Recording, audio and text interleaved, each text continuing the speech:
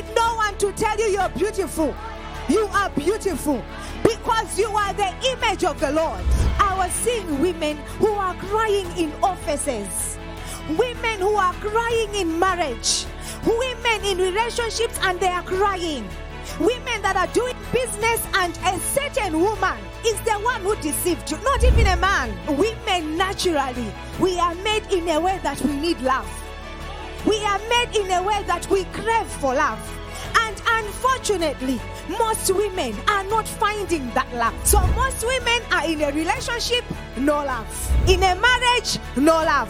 Actually, the Lord was showing me, I even cried, of women who have been in marriage and they've never heard their husband from his mouth when it is just the two of you saying, I love you, my wife.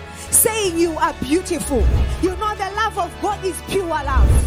That love has no conditions. Whether you are okay or not, the Lord loves you.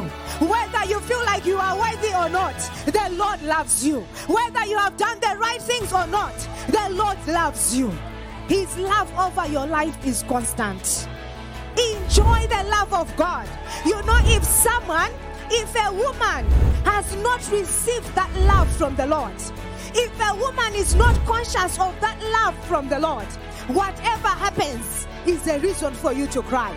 But when that love is enough, people will love you better because you love yourself better. So many women, people are taking advantage. Do you know why? Because even yourself, you don't love yourself.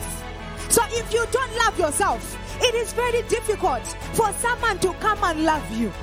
And if God says you are wonderfully made, you are wonderfully made. If the Lord says you are fearfully made, you are fearfully made. You need to know your worth.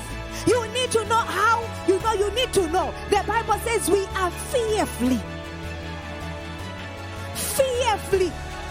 and wonderfully made. Fearfully and wonderfully made. Not by your mom and dad.